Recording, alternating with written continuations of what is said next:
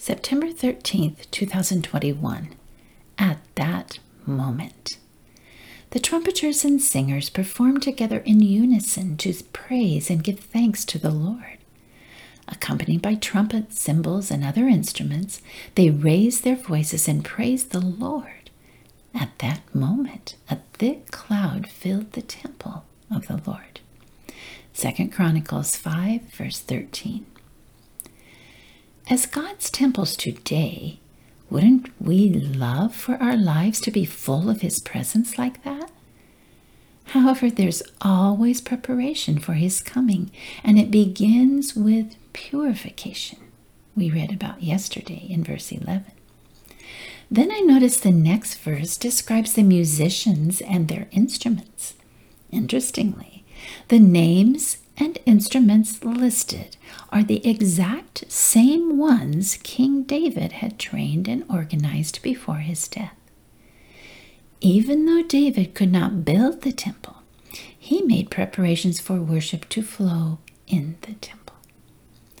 The man after God's heart knew the pain of failure, but he also knew the joy of grace. David's passion for worship was not driven by his musician skills, but by his grateful heart for God's grace.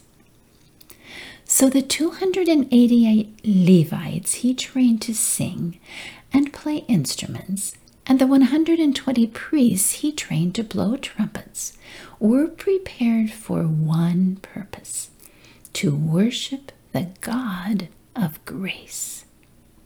And as those instrumentalists and singers performed together in unison, as they raised their voices together in praise, at that moment, God's presence filled the temple. In Solomon's temple, the priests were purified and unified in preparation for God's presence. So what about our temples?